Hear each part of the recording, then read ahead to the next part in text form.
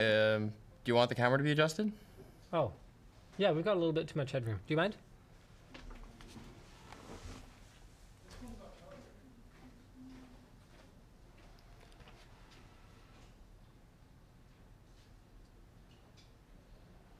Like that? That's good. Yeah.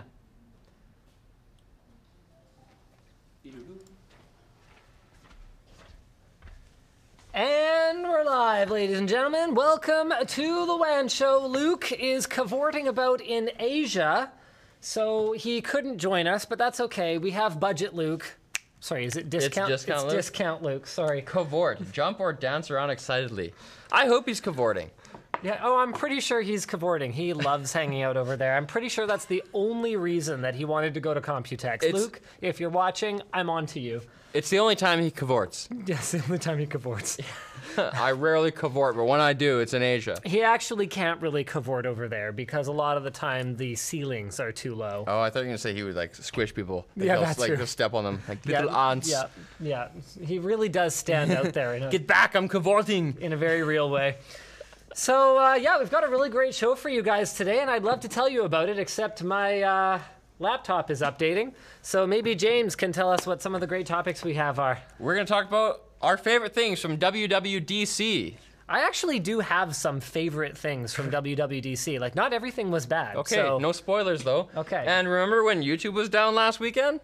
Remember when the WAN show was supposed to go up last weekend? There's lots of things. that were supposed to Conspiracy? happen.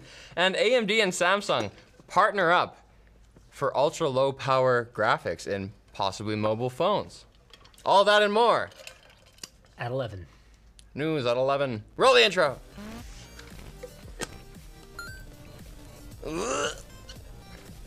This is great. I just like the timing. Someone messages, how rich is Linus in the chat? And someone super chats 99 cents. Not so rich that Actually, he doesn't appreciate this. It's actually less than 99 cents because YouTube takes a cut of that. Oh, they take a cut of super chats? Yeah, of course. Of course they do. Of course they How do. much? It's not like 30% or something. 7? No, I think it's more than that. Yeah, I actually don't know. Super chats, while we definitely appreciate people's generosity, are not really a needle mover for us. And part of it is that YouTube does take a significant portion of it. So super chat, YouTube portion. Sorry, I have to look this up because I actually don't know. How much money does YouTube take from super chats? This is an article on Stream Geeks, and I should probably be looking it up on my laptop now that it's not updating anymore, and then I could actually share this with you. How much? I thought we were directing all the super chats to Brandon now. From super. Give him No, a- that was just that one time. Hey, Give- Brandon, you got your free lunch, right? Yeah. Okay, good. Just checking. Those super chats move the needle for you? Guys, please continue super chats, please. He got a free lunch out of it, so that's pretty good, I guess. Nice. All right, how much money does YouTube take from super chats? Wow, this is a really long article for just like Search on $sign a or formula. search on Yeah, percent. Control F. You have seen our 100% YouTube Live super chat, blah, blah, blah. Okay, when I clicked the estimated revenue in YouTube's analytics, it was roughly 30% less than the total super chat amount. So they take a 30% cut of super chats through YouTube. That's exorbitant. Well, yes and no. It's exorbitant. Hold on a second. Yes and no. It's not quite that simple because, for one thing, Google, while they do use their own payment processor, which saves them a lot, if they were using a third-party payment processor, you could be looking at as much as 30 cents or more per transaction, plus a percentage of the transaction. So even if I was just using Stripe or Braintree to take $1 from you over the internet, thank you very much, I would still be giving 30% of that, over 30% of that to my payment processor. This is something that we've learned the hard way as we've developed Floatplane. Luke's not here, so we're not going to talk about Floatplane a ton today, but my apologies to the Floatplane fans out there. Only blockchain can save us. Well, Save us, blockchain. yeah, but the transactions aren't even free with crypto. Like some Well, it cryptocurrencies have very high transaction fees, especially if you Depends. want the transaction to go through in a reasonable amount of time. Yes, I know it depends, but some of the more commonly used ones have extraordinarily high transaction fees. Whatever, man. It's the future. All right. It's hard to have a real conversation, but then, I mean, you don't cost as much as Luke, so Discount conversation. Okay, no one wants to have a blockchain conversation right now. I just wanted to make the joke and leave it at that. Okay, that's fair. You know, Bitcoin's up, what, like 60% this year, though? Last I checked, is it like 10 grand? I don't know. Honestly, I'm like... See, now we're having a blockchain conversation. I'm out. It's 8 grand. It's $8,000 US. So I'm out. I don't care anymore. So I'm actually trying not to pay too close attention to it. I'm just like, you know what? Forget it. You guys enjoy your crypto thing. Call me when it's actually manageable to integrate as a payment system. Call me when, you know, the Canadian banks and the Canadian government have all decided on a way to deposit and withdraw this stuff and not have everything disappear mysteriously in a weird town in India where people are known for going to fake their own deaths. You heard about that, right? That specific one? No. What's the crypto exchange that went down? The one that was like based out of here. Oh, what was that called? I don't know. They all have the same name. Out of business, owner died. Hold on, what was it? Quadriga. Yeah, Quadriga. So it's a 30-year-old CEO and co-founder died of complications arising from Crohn's disease while traveling in India, supposedly, except the circumstances of his death We're spurious. yeah. But did that ever come to a conclusion? I don't believe it has at this point, but I haven't been paying really close attention to it because, like I said, I'm out. I hope he's alive. I really do. Like, over $100 million of assets. Like, are you saying you've never fantasized about faking your own death? It's just such a funny thing to think about. Like, It's illegal as far as I know, isn't it? I think it is. Yeah. I mean, you know, the thing is that, you know, most of the people who do it, you know, never get prosecuted because they're actually dead. I love how there's like a mecca for this. Like, if you want to fake your death, come here. How can you have a good fake if everyone knows, oh, he died in that town? Well, no one really dies there. Like, their whole newspaper's obituaries, like, fake news. Yeah, so I don't know. Like, there's a place there. I forget what the town is called, or like the area is called, but they're really well known for document forgeries, including things like birth certificates and death certificates. And that happened to be, and this could be a tinfoil hat conspiracy theory. In fact, YouTube chat is probably blowing up, being like, Holy. I personally, oh wow, it is blowing up. Like, I personally saw the dead body or whatever. Like, good for you. So, yeah, like I said, it's possible this is all nonsense. It's a hub for makeup artists. But it's possible. Someone says not illegal. You have the right to disappear. Yeah, you can disappear, but you can't forge a death certificate because that is a legal document. So that would be about like forging a land deed. Like, you can't do that. And because there are such large incentives for some people for faking their own death, there's definitely laws that make it so you can't do that. Faking your death is sometimes called pseudocide. Pseudocide. That is great. I like that. That's cute. Fantastic. That's clever. Wow. Well, don't know if it's illegal or not yet, but how about Apple stuff? How about it? How about it? All right. Well, why don't we bring up the WWDC news and kind of talk through some of Go to our the WAN doc. favorite things. The WAN doc. Why would I go to the WAN There's doc? links therein. I know, but the people who work on that, they just don't do a very good job. It's funny because he's the one who works on the WAN doc. All right. So there's like nothing in here. I said follow the links. The links.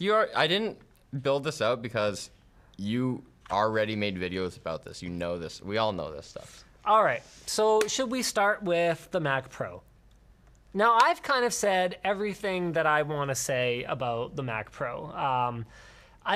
Actually, I do have a couple small corrections from the video that I made earlier this week. So I had speculated that the very low-end system configurations that only have 4 sticks of memory might not support 6-channel memory. Right, But I remember that. right after the Mac Pro announcement, we missed it. Intel announced their 3000 series Xeon W lineup that was going to be the processors in the Mac Pro, and it does go all the way down to 8 cores, and Apple apparently confirmed that no, there will only be one motherboard.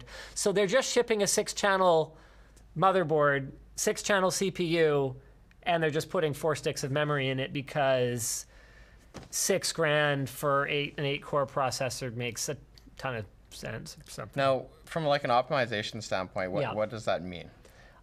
It means that you're getting effectively 66% of the memory bandwidth that you otherwise would. Now, with that said, you've only got a piddly 8-core processor, so who cares, I guess, because it's not like a 28-core where you could legitimately have a workload you're running on it that needs all of that memory bandwidth. Like, you just don't have the compute to justify it anyway.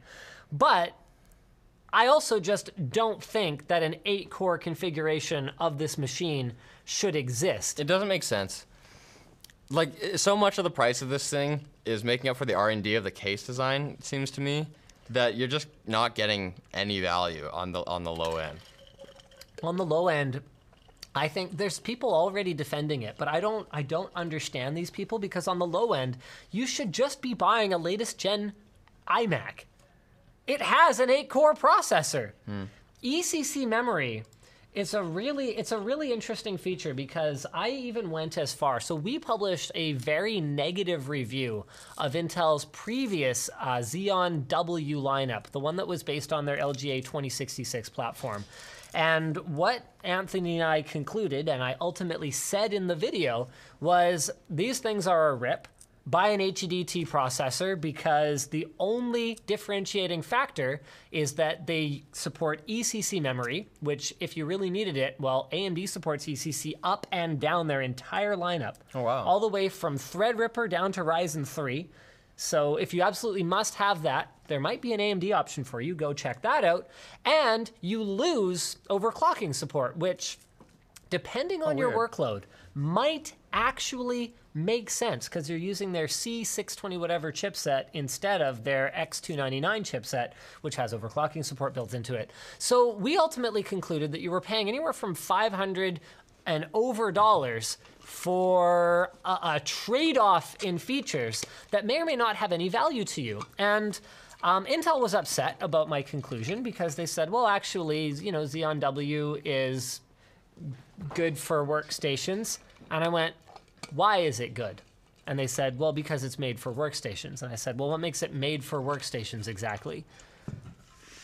And they said, well, it has ECC support. And I said, well, that's nice. What does that do for me? Because here's the thing. The perception for a lot of years was that Intel Xeon processors were somehow better than their consumer equivalents. And there have been times when they actually were. But over time, the R&D cost to make a new CPU design has become such an enormous part of the cost of a processor that by the time you've done all that R&D, it's actually cheaper to just make the same CPU and put it under 2 different brands with some features turned on or turned off. And a feature that you would turn off would never be stability. Like, it is not, think about it. It is not in Intel's interest for their Core series processors to crash once every 422 hours. To what end? So Intel can talk about how Xeon W is really stable. But if you ask, well, is Core i9 not stable? They just kind of, yeah, it's stable, and it is. So what I asked them to do was, okay, guys, let's talk about ECC. I want to do a video where you guys take me to, like, Sandia National Lab or something, and we simulate a solar event. We flip a bit. We actually flip a bit on a memory chip and show that this system recovered from it and this one didn't. And they were like, we can't do that. Like, they physically can't do that? They don't have the instruments to do that? They wouldn't clarify. Okay. They were just like, we can't do that. And so I said, well, then my conclusion about your processor, given that there is no meaningful demo. I also, before we got as far as like going to a laboratory and like doing this, I I asked, well, give me a demo. Give me something I could do on these two machines that shows that this one is more stable than this one. And they were like, we don't have any workload like that. And I kind of went, okay, thanks, guys. Like, the thing you got to understand is that ECC does do something. In the event of an accidental bit flip, it is supposed to recover from it. The thing is that each subsequent generation of DDR technology has also added more resiliency against accidental errors. So I'm not saying it doesn't have a value today. I'm just saying that it's not a value that even Intel was able to design a test for me to be able to demonstrate. So at least the people I talked to there. If anyone from Intel's watching and knows a way that we can do this, yo, HMU, as the kids say, right? I'm almost as old as you now, man. Yeah, well, fair enough. Yeah, and you're going to be, wait, is that public knowledge or no? Yes. Oh, okay, and he's going to be a dad, too. Yeah. He's going to be the second dad at Linus Media Group. I was going to say second parent, but my wife works here. She's also a parent. That's true. She's very obvious. Get it? Is. She's a parent. Oh, that was great. Oh, I'm going to let that wash over me for a second. Yeah, so it's like a feature that is over-serving most people and being disrupted by the same company's other features. Yes. Anyway, I forget where I was going with this. Right, you should just buy an iMac because it's a faster 8-core, even thermal throttling. I think it's still faster than this Xeon W because whatever or something. And then that even ignores the iMac Pro, which starts at $5,000. And I think what does its core count start at? I feel like we need to go look at that now. iMac Pro, Apple, USA. I don't think this is going to take me to the US site. No, it's not. Well, whatever. We'll just do it manually. Thank you very much for that. Oh, the prices? I love how this stuff is. You don't need the prices automatic. right now. No, I do need the prices because the Mac Pro is going to start at $6,000. So if we have a look at where the iMac Pro starts, because remember, these are not the same processors. They fit in an entirely different socket. But from a performance standpoint, I don't believe Intel has changed anything. Clock speed for clock speed, core for core, they should be quite similar. So let's go ahead and have a peekaboo at what we get for this. So we get a 3.2 gigahertz Xeon W that turbos to 4.2. And what do we get with the Mac Pro? We get a 3.5 that turbos to 4.0. So let's configure it. We've got $1,000 to spend because they both come with 32 gigs of RAM in the base configuration, and this one has a 1 terabyte SSD out of the box. Of course it does. Right, so we can add another 2 freaking cores. And I'm not saying the iMac Pro is a perfect machine. I'm just saying it also happens to include a display. With a stand. And it'll outperform the base model Mac Pro on paper. We will have to actually test that. We might have to crack open our iMac Pro again. Oh, stop cracking it. Put different processors in it. Stop cracking it, please. Oh, I know. And just, oh man, I think the graphics card is the most embarrassing thing about this stock configuration. Really, a 580X. Let's fire up lenewegg.com. Now, I know it's a Radeon Pro or whatever, but you guys got to understand, that is a... Is that just binned better? No. That is just a driver switch that AMD flips. Oh, it is the same bloody card. 580X. Hold on a second. You're not typing. Yeah, I'm working on it. So what does a 580X cost these days? Here's an MSI Armor, whatever, $200. We're talking a $200 graphics card in a system that costs $6,000. So basically, the message that Apple is sending with this base configuration is buy this if you're the kind of ego images everything moron that wants to have a Mac Pro as a status symbol, but actually doesn't care at all about what's under the hood of it. At all. Yeah. That's the message. It's like being oh, I need a Mercedes to impress the ladies. And everyone else is like, yeah, it's the cheapest one. Yes. But as long as the ladies don't know that, I guess you're good. Then you're good. So as long as you're still grates cheese. Ladies who aren't into cars. What else did I want to say about the Mac Pro? Right, okay, so we know it's all the same socket, so no, you don't get a different motherboard, it's just stupid. And now I've had people say, well, what if you want to upgrade in the future? Well, then you should use your current machine for now, and you should upgrade when you order. Because upgrading computers is very rarely a good idea. Now, I'm not saying you should get the, most loaded out memory configuration. In fact, there's a good chance that companies like OWC or iFixit are going to have kits that you can use to upgrade that stuff for much cheaper. I'm just saying that you're basically buying a processor that you then are just going to put in a bin, and trust me, no one else is going to want it, because the kind of motherboard that's going to fit an LGA 3647 Xeon W is going to cost $500, $600. Nobody buys a board like that and puts a cheapo 8-core processor in it. That's stupid. It's an imbalanced machine. That's my point. It's $6,000. It's got a throwaway processor, a throwaway graphics card, and memory that, honestly, let's see, it's 32 gigs, so what is that? Is that 8 gig sticks? So that limits your total upgradability as well, because it's only got 12 memory slots. So 32 times 3 is what, like 96? 96 gigs of RAM. Like, that's probably lots, but you're better off getting 16 gig sticks because that doubles the overall expansion. Like, if upgradability is what you've got in mind, don't buy parts that you have to throw away and that no one will ultimately want. So why do you think Apple makes this SKU? They make this SKU for the ego people. Like, do you think it's their most profitable build out? No, I think they're absolutely. It's just because people will buy it.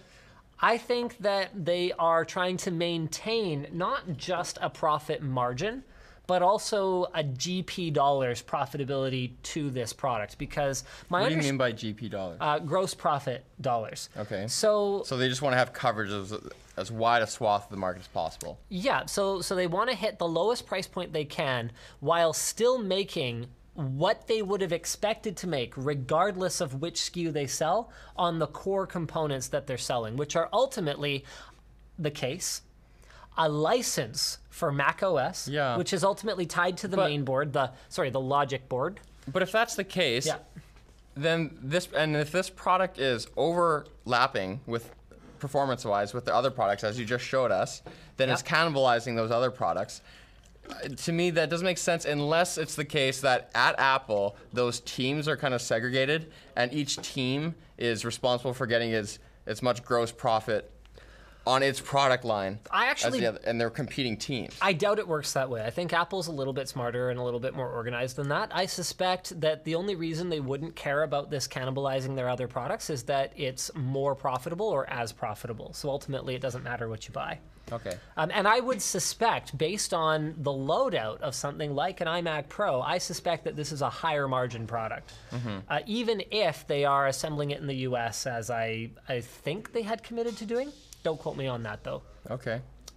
So yeah, they just have a base amount of GP dollars that they need to make in order to make this product make sense for their shareholders. And, well, screw you. You get to buy a config that doesn't make any sense. Because remember, too, imagine this. Imagine if it didn't start at 6,000. Okay. Imagine if it started at 12. 13,000. Okay. People would be outraged about that, too. And instead of it just being nerds like me that are going to break down the spec and go, well, this is imbalanced, this doesn't make sense, you've effectively bought, that X-Forma case that we showed, the like $1,300 case, and, put an entry-level CPU and graphics card in it, like, you're an idiot. The people who are mad right now are the giant nerds. Whereas if they announced a product that started at $13,000, everyone would be mad. Right. Their like common customer would feel alienated. That's right. Yeah. Okay. Now it seems attainable, even though what you're buying is essentially stuff to throw away and upgrade later if you are intending to do any serious work with it. Okay. How about the monitor, though? Yeah, we can talk about the monitor. So... I can't wait to see it. It's going to be a great monitor. Let's say that. It's going to be a great monitor. Oh, the monitor I'm pretty excited about, actually. Now, Brandon was actually telling me about a really interesting post that someone created where their main problem with the monitor was not necessarily its hardware capabilities, but whether or not Apple was going to adhere to any of the existing standards for HDR. Because if Apple comes in and says, okay, we're competing with the Flanders of the world, you know, we're talking $30,000+ displays. So this person's problem with it at that point was it doesn't have enough local dimming zones. It's going to have bloom. It's simply not suitable. Versus if Apple was coming in and they wanted to compete with sort of the more average creation monitors, they were saying that, well, Apple needs to just be aware of and adhere to standards like HDR10 that already exist instead of, you know, forging their own path with this, what do they call it? XDR, Extreme Dynamic Range, or something like that. I can't remember exactly what their wording was for it. Now, I think that with, like, Apple isn't perfect, but they tend to be good at designing an end-to-end workflow.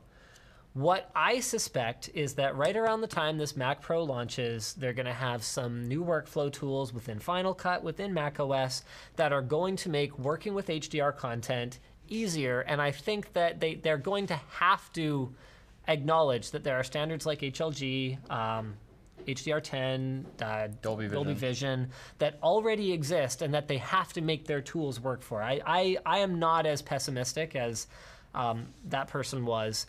But I also am not as well versed in it as they are, so I'm going to be really interested to see how this goes and how long this display is even that interesting for. OLED only has to get a little bit brighter to make more sense, because remember, it's high dynamic range, not necessarily how many nits you can pump through a display. So OLED only has to get a little bit brighter before, for myself, I'd rather be creating on something that has no bloom. And 576 zones? I don't know. 532? I can't remember how many it was, but on a 32-inch. Yeah, that's a lot of zones on a 32-inch, but it's sure as heck not an emissive display technology. We checked out a display with 512 zones just yesterday. On a 35-inch. On a 35-inch, and so it's not quite an apples-to-apples comparison, but would you say, based on what you saw, that Apple's 500 to 600 class display on a 32-inch is going to be sufficient for like real color accurate, contrast accurate color work? No, it depends on. Okay. Well, it depends on the aggressiveness, because on the display that you and I looked at, which was the PG35B, sometimes known as BQ, it had such aggressive local dimming that there was always bloom, and you could really see when you move the cursor from one little 1-inch zone to another that it was. You missed when we were playing Tomb Raider, didn't you? I played it myself earlier, but I wasn't there. Did. I wasn't there with you. Did you play any scenes with really high contrast? A little bit. Okay. I didn't notice any problems when I was gaming. Okay, because I was really impressed with how well it did when gaming. It was only when... On the desktop, it sucked. I think sucked is probably about the right word. Yeah. Yeah. Yeah. All I'm saying is, like, even with that many zones, 500 zones in that size, they're still, like... They were about an inch by an inch. Still an inch by an inch. That's still pretty big. It's big, yeah. And Apple's is going to be smaller, but not that much smaller. Not that much smaller. No, like maybe 0.8 of an inch or 0.85 of an inch, but 10% smaller or something like that. Yeah. So, because remember too, we're talking about a 35-inch display, but it's a 35-inch 21:9 display. That is not, in terms of actual display surface area, that's not as much bigger as it sounds compared to a 32-inch. Is it 16:9? 9 or 10. I actually don't remember. But you even see bloom on OLEDs. I think it just has to do with the perception of the eye, though. That's true. That's true. You do see some bloom on OLEDs, but like you said, I think part of it is just... the eye's contrast capabilities. Yep. And that's actually another thing. That's another reason why I do question how much brighter OLED really has to get for the HDR experience to be really, really good on it, because we're already at the point now where the brightest whites on an OLED right next to the blackest blacks, like my eye has a hard time seeing that line. Yeah. So if we want something like a candle burning in the middle of a dark room, if we want it to bleed out, if that's the filmmaker's desired effect, I mean, are we that far off? I just don't know how much more work is going to be put into OLED, because it seems like micro LED is kind of looming in like the 3 to 5 year horizon now, and Apple's one of the companies doing it. At least they're for investing smaller. really heavily in it, Yeah. as far as the public is aware, anyway. Yeah, I don't know how big of displays they're planning on making with it though. So, It's supposed to be pretty scalable though, right? That's one of the selling points of micro LED, I believe, Yeah. is that it's kind of like you can just scale it up or down. Now, this was a really fun conversation that I actually had with some of the folks at NVIDIA, and I don't believe, there's nothing about this that would have been off the record or NDA'd or anything like that, but I was, and pardon my ignorance, every once in a while I get something completely wrong. So I was under the impression that when we talk about micro LED technology, you know what, we really need to do our sponsor spots, because we do. we are running out of time on the WAN show here today. So don't let me get into that. What right a cliffhanger! Sorry guys, I'm not doing this to you just to like be a jerk or anything. Turning blue here. Okay. Holding my breath, waiting for you. Sponsors are Honey. Join honey.com and start saving on your internet shopping today. It's free. And those of you who downloaded Honey from our link have already saved over $100,000 in the past few months. I forget what it was, but I bought a higher ticket item online recently and actually saved like $100 because of Honey. Honey works on over 30,000 stores, including Amazon, eBay, Newegg, Razer, Best Buy, Walmart, and more. You might have heard of some of those stores. I mean, they're pretty small, obscure stores. Yeah. Like Newegg and Amazon, Best Buy. Honey gets a small commission from sites when they save you money, so you never pay for it. It's free to use and installs in just 2 clicks. So go check it out at joinhoney.com/Linus. Did we just lose power? What? Someone turned us off over here. Hello? Are we still streaming? I think we're still streaming. No, you guys can't see, but Linus is trying to kiss me right now. No, I think it's the CASA module, Brandon. Hold on. Lights are turning on in the bedroom right now. Lights are on behind me. Are we Camera on? was off. Camera's on now. Camera's on? I kind of like this dark mode. Yeah, sorry, these lights take a little bit to turn back on, guys. Anyway, Tell me a freaky story move on to that our happened next to a friend of a friend of yours. Pulseway. Pulseway is a real-time remote monitoring and management tool that lets you fix problems on the go by sending commands from any mobile device. It's compatible with Mac, Windows, and Linux, and Pulseway's single app gives you remote desktop functionality as well. You can get access to real-time status, system resources, logged in users, network performance, Windows updates, and more, and you can create and deploy custom scripts to automate your IT tasks. It allows you to scan, install, and update all your systems on the go, and you can try it for free at pulseway.com or at the link in the video description. I love those guys. They have the best ads. Finally, we've got Rover.com. Rover.com lets you find qualified dog sitters, walkers, and even overnight care near you. You can arrange a quick meetup before booking, and you can book through their website or the app. You can get photo updates to see how your pup is doing throughout their stay, and each sitter has received a background and identity check. It's backed with the Rover guarantee and 24/7 support from Rover.com if anything goes wrong. Just book through our affiliate link at lmg.gg/WANRover to get $10 off for first-time users. Yeah. And they're available in Canada because one of our people used it. Oh, really? Yeah. Oh, that's cool. Very cool.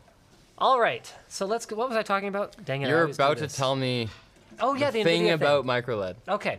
So every once in a while, I get something completely wrong, and micro LED is one of them. Okay. So my first exposure to micro LED in the real world was Sony's. It burns! That's pretty hot. That's pretty hot. Is there a reason we don't just turn on the normal ones? Turning on, they just take. Like, Oh, are you sure? But I don't know if they're turning on. I don't know if they take 10 minutes. We'd see them glowing by now. I don't think they're on. I'm happy with this. It looks cool. Yeah, all right. Dramatic.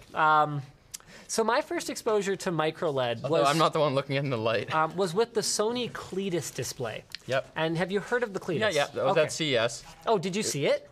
I wasn't there that year. But they had Okay. it the next year, didn't they? Okay, so the Cletus display is really trippy because the way that it's like a modular display, and we've seen technologies like this before, but it's a unique one because it's got these panels that are about this big, and then you just assemble them together into whatever size and resolution display you want.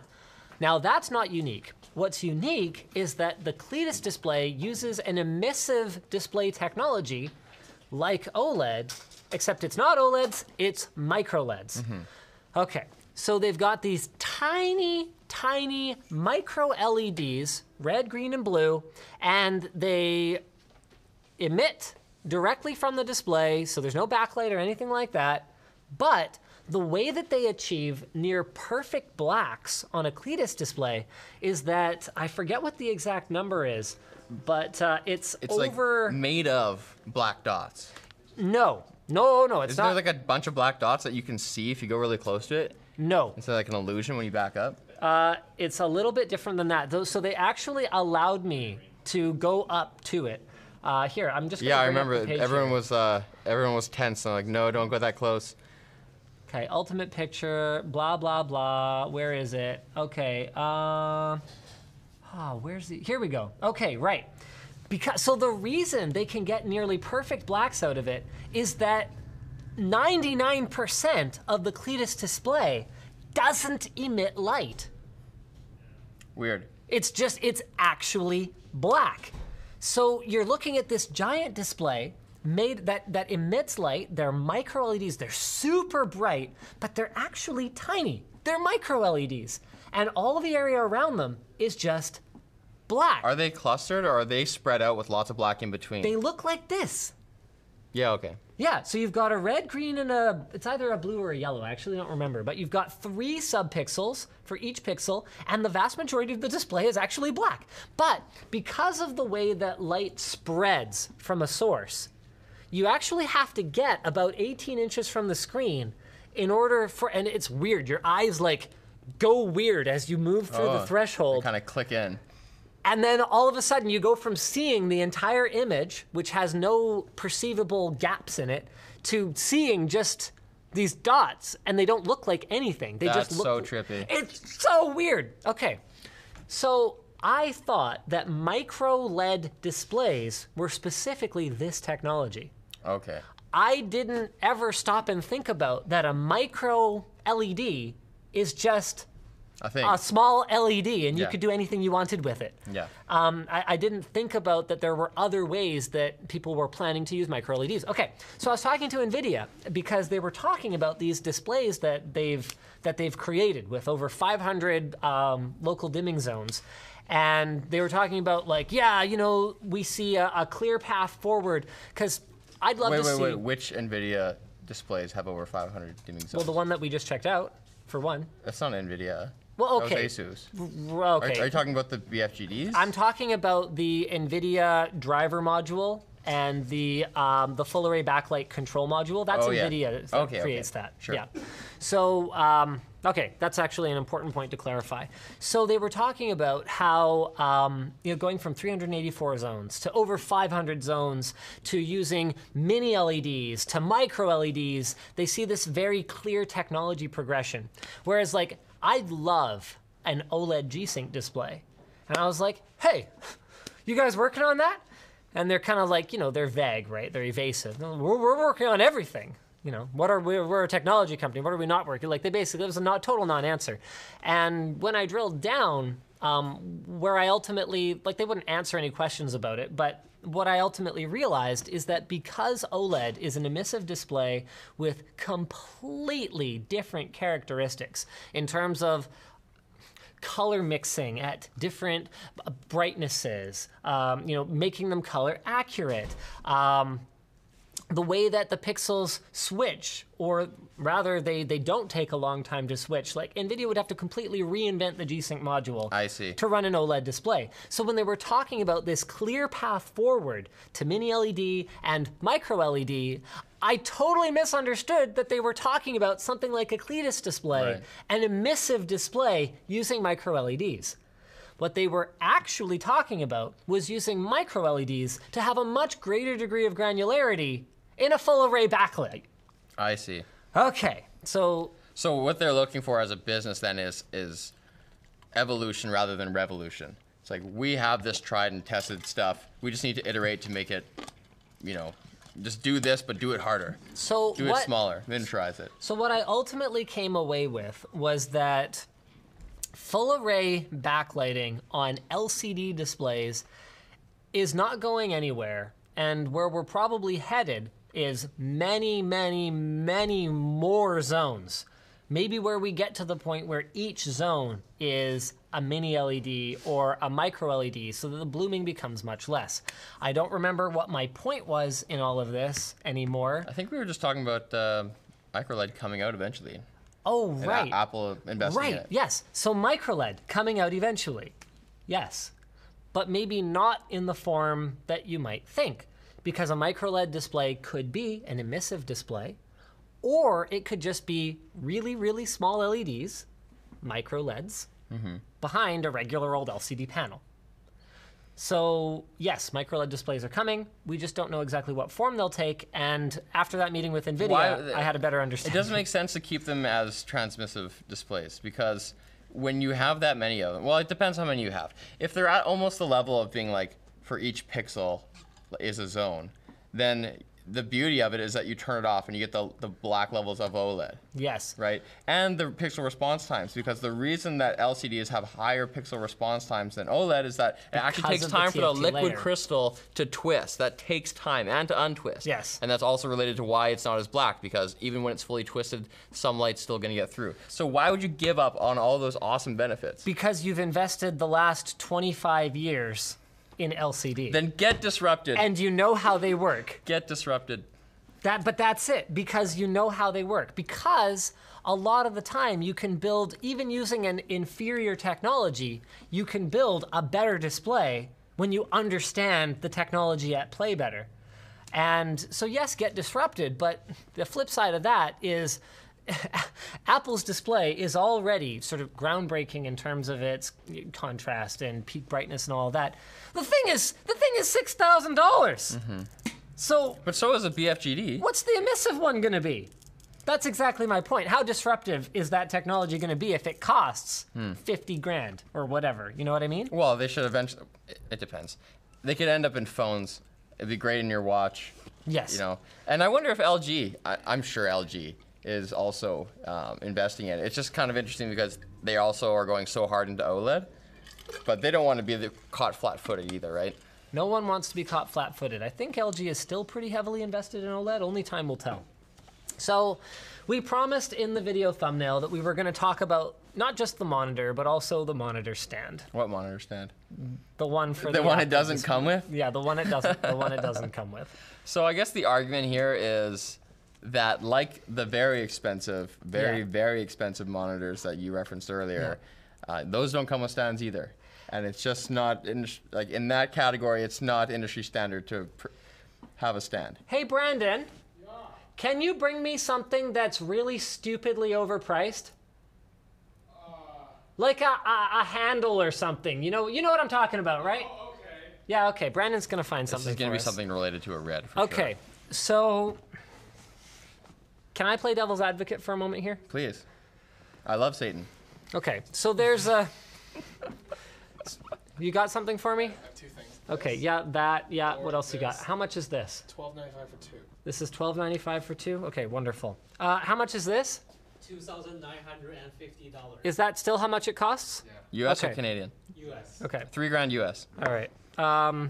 This is $3 grand. Okay, so we got a couple things here. Okay, so when I buy a product, my understanding is that it should come with pretty much everything that it needs to function, right? Okay. Okay, that's a very consumer-centric point of view.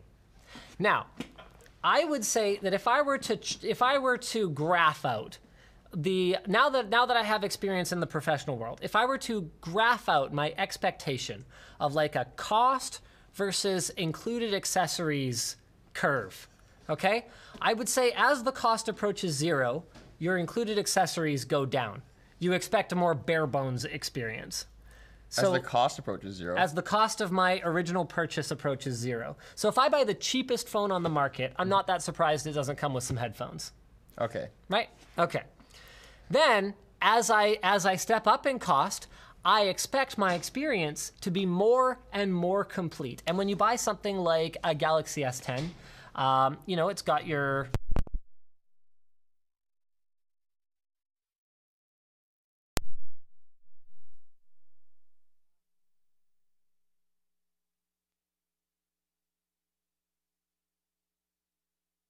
UPS on here, do Yeah, we do. Theoretically, we're live, but the camera's dead. Can you guys make sure the camera's going to turn back on? Oh yeah, camera's on. Okay, nice. I'm sorry guys, we just had a short blackout. It's called a brownout. No, it's called a brownout when it doesn't actually cut. Oh, when it just goes. Yeah. A short blackout. Yeah. Wow. We have to have a good name for that. Hey guys. A mini blackout.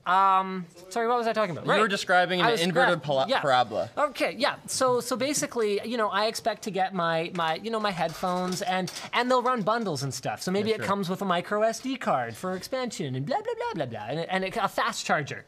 Accessory bundles. Okay. Well, unless it's an iPhone. Yeah. And then as I spend more, that starts to go down. and I get again. into professional grade rather than consumer grade gear, the manufacturer's expectation is that if you only have a little bit to spend, you expect very little. If you have a moderate amount of money to spend, you expect a lot. And if you have a lot of money to spend, you probably don't care about the crap we were going to include anyway, and you're willing to pay more for a premium perfect option. So I think there's a certain level of F you've got the money anyway, pay more, that goes on when it comes to professional level products. I don't think they would say that. I think they would say that. No, they wouldn't say it. Because each piece is ostensibly so highly engineered and high quality and so expensive, and low volume. You don't want to be paying for things you don't need. That would be the way they would say it. They wouldn't say F you, but it's just implied. But if that were really the case, if they're really being altruistic, then there wouldn't be a $200 VESA adapter. It would just be standard. You could just clip it on there. Yes. Okay, so let's talk about then, so again, playing a little bit of devil's advocate here, I don't think that Apple has missed the mark with their audience at all. We are talking about a You don't think they're outraging the same person they were afraid to outrage when we talked about the lower level? I think they're going to outrage people, but I don't think those were the customer for this product at all. We're talking about a $6,000 monitor once you get the anti-glare special etched glass coating. We're talking about a $6,000 machine that it hooks up to. At that point, it is an 8% difference in cost to get the Pro stand. Or what percentage is that? Or we're talking like a 1.75% difference in cost to get a VESA mount. Right. 1.5%. That's all we're talking about. $200 is nothing. People who can afford that pay the $200. A grand. Not necessarily. Maybe they don't pee it, but maybe they can make that $200 back because this is a tool that they use for actual work. So I paid. How much did I pay for this? The handle. $1,200 for two. $1,200. For two? Well, yeah, like a pair. It's a set of two. A pair is $1,200. Okay. So I paid $600 for this. Let's break it down a little bit. Here's a piece of machined aluminum. Here's a screw. Here's a little aluminum doohickey that you can twist. Here's a button. Another aluminum doohickey. Here's a little adjusty doohickey with another little doodad on it.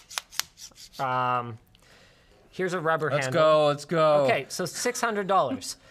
But I did this because there's nothing else on the market that has the same level of ergonomics and build quality that allows us to operate the camera more comfortably. So effectively, I'm not buying some stupid aluminum doohickey.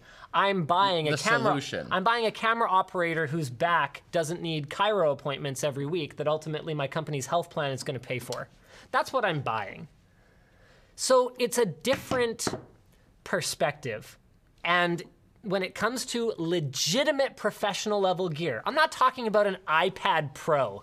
That's not professional equipment. A MacBook Pro is not professional equipment anymore. People are doing real work on them, but Apple has sullied that product line. They have made it about a status symbol that you can use to browse Facebook. Hot take. More than just about actually getting real work done and delivering the best possible performance. Now, my thoughts may change when I actually haven't watched our review of the upcoming 8-core MacBook Pro, so I'm basing it on the one that thermal throttled last. Apparently, it's a lot better. But I'm talking about actual tools that actual professionals will buy to actually make money with them. It's a different equation when you make money with something that you buy. At least cognitively, you can justify it. Sure. Also, if you make more money with it than objectively, it's a good investment. Wow. Hey, do you know how much employee healthcare costs? $600? Pfft, whatever. Or like if someone quit because I couldn't provide the ergonomic equipment that they need to not be in pain. Do you know how much it costs to train a person? We're talking thousands and thousands of dollars in lost productivity. What? This makes them happy? Pfft, all right. What do I care? Well, I want a better chair. What chair do you have now? I'm just joking, actually. Okay, all right. I have had a really nice Herman Miller before at work. It was pretty cool. Should we wrap it up? Is that it? Super chats? Can we do some super chats? Oh, we should really do some super chats. Just for YouTube's sake. Yes. You know? Here, YouTube. Here, let's find the most expensive super chat. YouTube, can we get some? Here you go, YouTube. Here's $30 from Tynan Dugdale. Hey, Linus. Paradox Interactive of CK2 EU4 made a music video for their upcoming Paradox Con. Will we get a music video for LTX? Will we get a music video for LTX? I have to confess, I had not given that 1 nanosecond of thought. Well, I can imagine us having footage from LTX placed over music, or with music, and released as promotional material for the next one. But I don't think we're going to choreograph any dancing or get any sexy people in bikinis. We could put us in bikinis. Is that something I can make you guys do? I said sexy people in bikinis. Yeah, I mean, we're sexy, aren't we?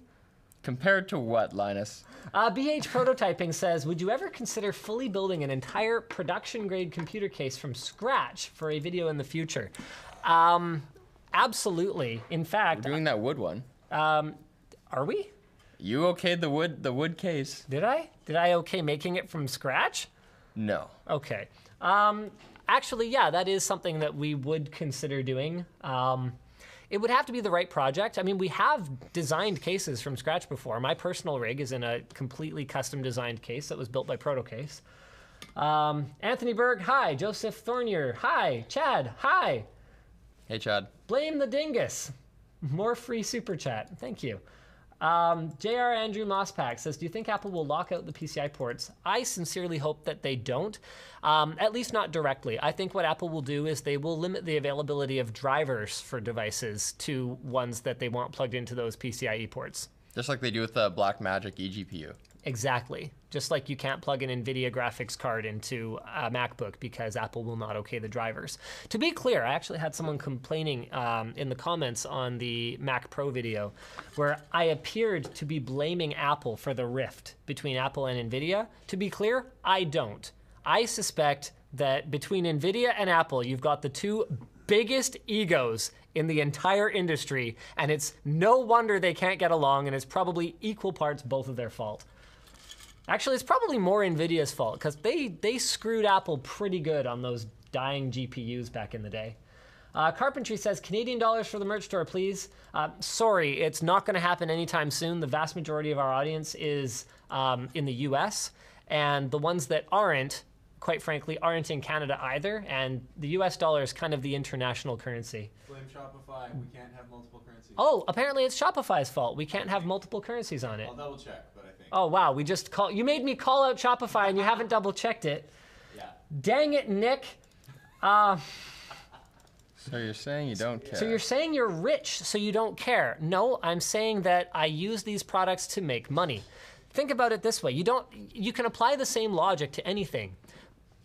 As a parent whose kids won't use it very often, I could say a $75 radio flyer wagon is very expensive and I'm not going to buy one. But if my son were to say, I'm going to get a job delivering newspapers, I can deliver newspapers 30% faster with a radio flyer wagon. I could make back that money in 7 days of delivering newspapers. Now it's not expensive. It costs the exact same amount of money. It's just a matter of measuring that amount that it costs against the ROI that it delivers for the business. It's a different calculation. It doesn't necessarily mean that you don't care about what the cost is. It just means that there are other factors at play. Price is an arbitrary measure of value. So if you value it differently than someone else does because of your circumstances, then... Scott says you crashed YouTube with last week's WAN show. Actually, this is 2 WAN shows in a row that they haven't managed to process correctly. So my intention today is to kill the live stream and then re-upload it as a VOD. Because they promised me it's not going to happen again, but they also couldn't offer an explanation as to why it happened last week and why it took an entire week for them to fix it. Tyler Gaming says, I'm a Linux user. Ha ha ha ha ha ha! Enjoy your very limited suite of creative professional software. Like, come on, it's not that simple. You know that. Tommy Gunn says, how's the 100K PC and personal rig doing? My personal rig's great. James helped me upgrade it again yesterday, so I'm super stoked on that. And 100K PC, we have a video coming very soon. We shot that this week.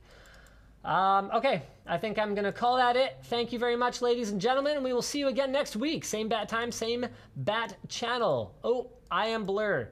$20. Sorry, I will answer you. Do you know of a 2-in-1 or convertible laptop with pen support for drawing that can also game at approximately medium settings? Wow. I wouldn't count on finding that. I would more look for something that has a good drawing surface that has Thunderbolt, and I would use an eGPU when you're gaming. Like, I don't know what to tell you. Or I would wait for. Wait, what? I would wait for 10th gen. They're gonna have better onboard graphics.